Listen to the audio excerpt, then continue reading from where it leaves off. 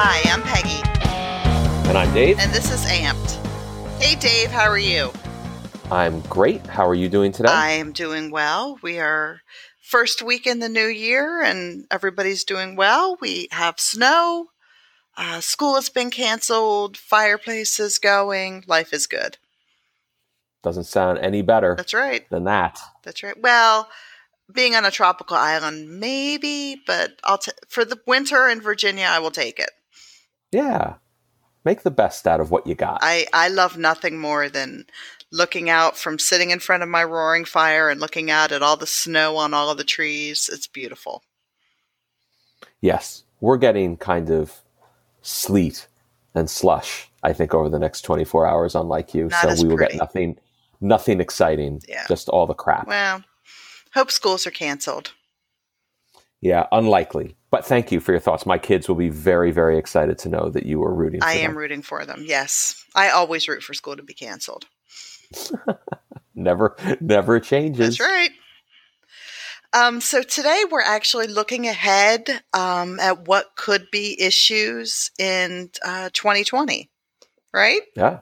On the healthcare front. On the healthcare front, kind of what we see on the radar, things that we want to look out for, things that may not be an issue right now, but we're definitely going to be keeping an eye on and coming back to our listeners if something develops.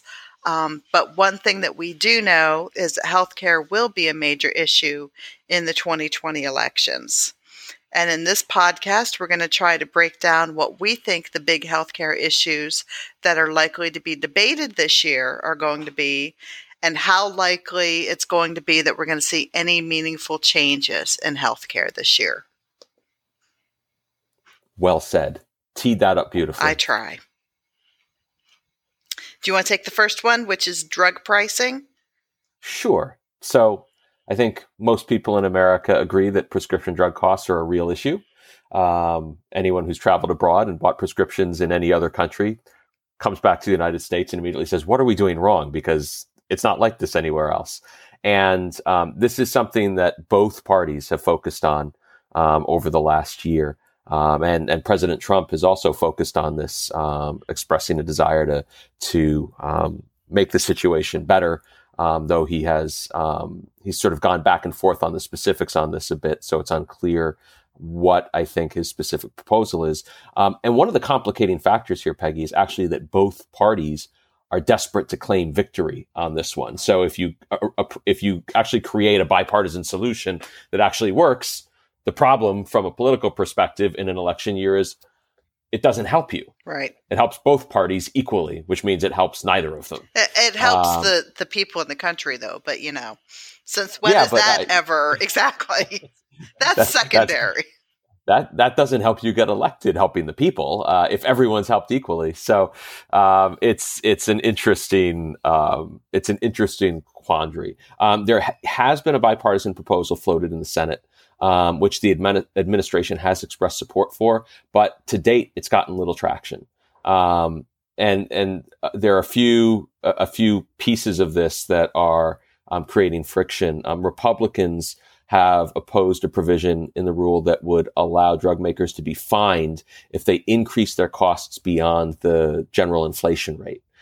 They view that as essentially price controls, and are not in favor of that. And so that's kind of a non-starter for them. And then Democrats have been insisting that the government should be able to directly negotiate drug pricing with pharmaceutical companies. As it stands today, Medicare and the government lack the authority to directly negotiate drug pricing. So they are basically at the mercy of whatever the drug companies say.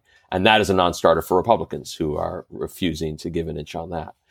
So when you sort of factor that all together, this is something that everybody agrees should be changed. The public wants it. Both parties agree that something should be done, and the likelihood of legislation actually getting passed in 2020 is quite low. Wonderful.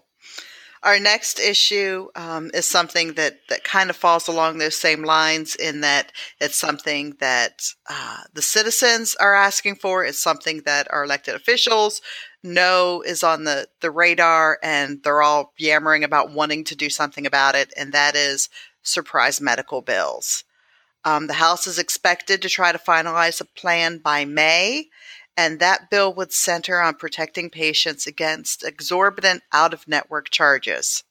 However, physicians have opposed this because that's a huge revenue stream for them. That's where the money goes, right? So they're kind of lobbying against it. And it's already been signaled that the Senate majority and minority leaders may not advance the bill when it comes to the Senate. Senator McConnell has not committed to bringing this issue to a vote, and Senator Schumer is reluctant because of the pressure from the New York's hospital lobby. Again, this is a real life issue that's kind of caught in flux right now and in the political game, and the likelihood of legislation actually getting passed in 2020 we deem to be low. Yes. Then we turn to something that is less sort of legislation and more just something you will hear a lot talked about certainly in the roll up to the election. And if you follow the Democratic presidential debates in particular, this is one of the biggest issues, which is Medicare for all. Multiple Democratic presidential contenders support Medicare for all. Republicans consistently oppose it. There will not be any legislation around this issue in 2020. This is something that appeals to voters on the more liberal side of the Democratic Party, I think, primarily. Medicare for all is something that has been talked about for a while. Republicans label it socialist approach to healthcare. It is a huge political hot potato in an election year. This is something that I think you will hear a ton of buzz about, particularly on the Democratic side of the aisle, depending on who gets nominated. If it's a more liberal candidate, such as Bernie Sanders or Elizabeth Warren, it's highly likely that this will be an issue in the actual campaign. On the other hand, if it's a more middle of the road candidate like Joe Biden, who gets nominated, for example, this is unlikely to actually advance, and it'll be an issue that is primarily a primary issue as opposed to a general election issue. But in the end, it's most likely that this will end up being lots of talk, but nothing more, certainly in 2020. If a Democrat who supported this actually wins the election, then this would be a massive issue in 2020. So, but for 2021. For 2021. But right now, it's more of an election issue. Yes. All right. Something that is currently going on is the future of the Affordable Care Act. A few weeks ago, we recorded a podcast discussing the Fifth Circuit Court decision, which declared the individual mandate unconstitutional. That ruling kicked it back to the district court for analysis.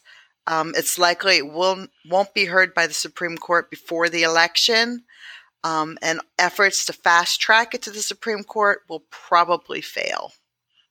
Yep. Okay.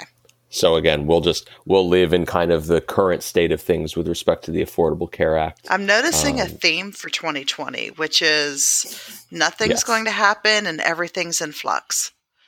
Yes, it's an election year.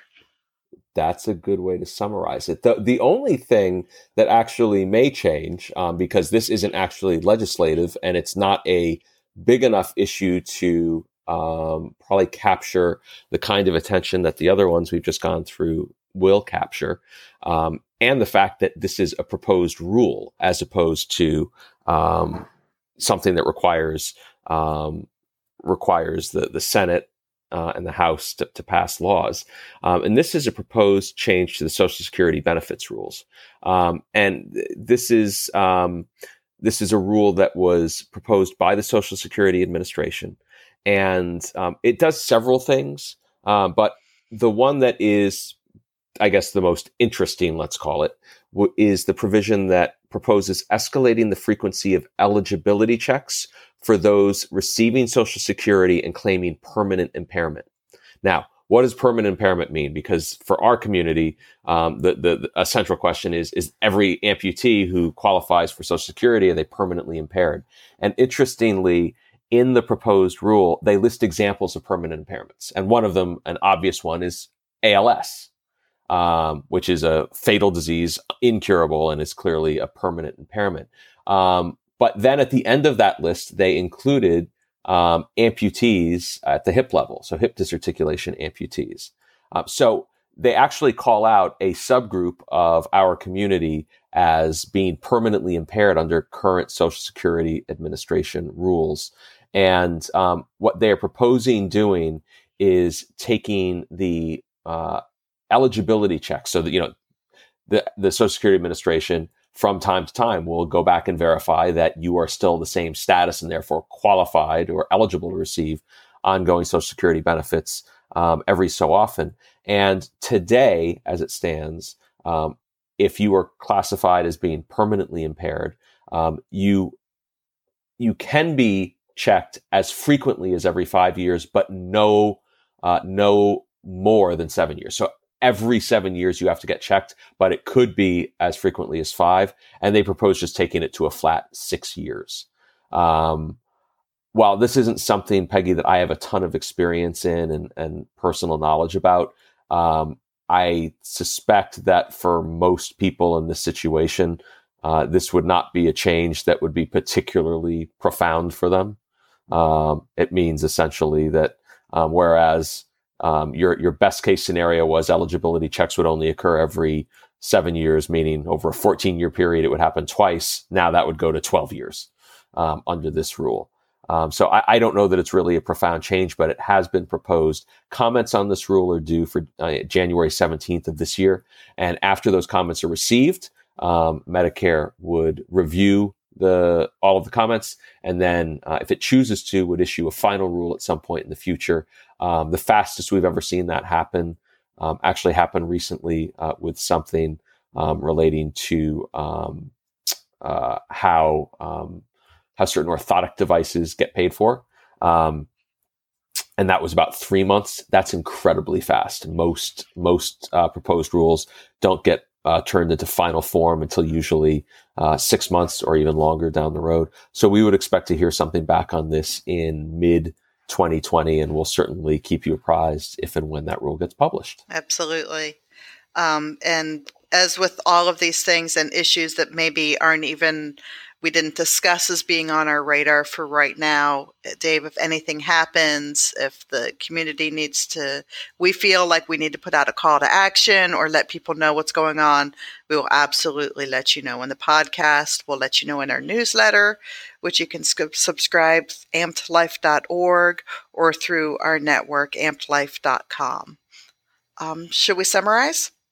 Yeah, go ahead. So 2020 is going to be a year of a lot of talk, but little action. There's going to be a lot, especially because it's a presidential election year. You're going to be seeing a lot of these buzzwords that we discussed, a lot of these hot button issues being thrown out there, candidates really trying to relate to the issues that real people are facing in this country. They're going to be talking about a lot of solutions, but we don't really predict that anything is going to happen during 2020 on any of these issues. Healthcare in particular is a very polarizing issue. People feel very strongly about it, mainly because everybody is impacted by it on some level. And politicians are going to play to their base on this issue.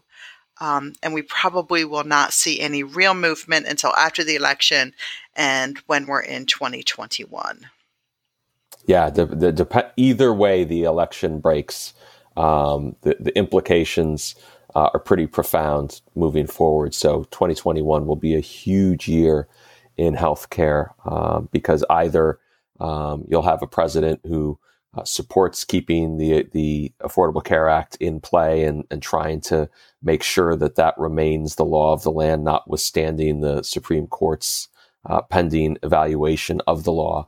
And if President Trump is reelected, we can expect to see much more aggressive re-engagement on the healthcare issue than there has been since the midterm elections, when the Republicans took a beating around their approach to it. And so it's going to be a big year in 2021, certainly. So stay tuned. That's right. This time next year, we're going to have a great podcast. Absolutely. And a lot of great podcasts in between, Dave. Yes, of course. So. Of course. All right. So that's our look ahead at issues in 2020 involving healthcare. So, Dave, it was great talking to you. And you enjoy the snow. I will. We'll talk soon.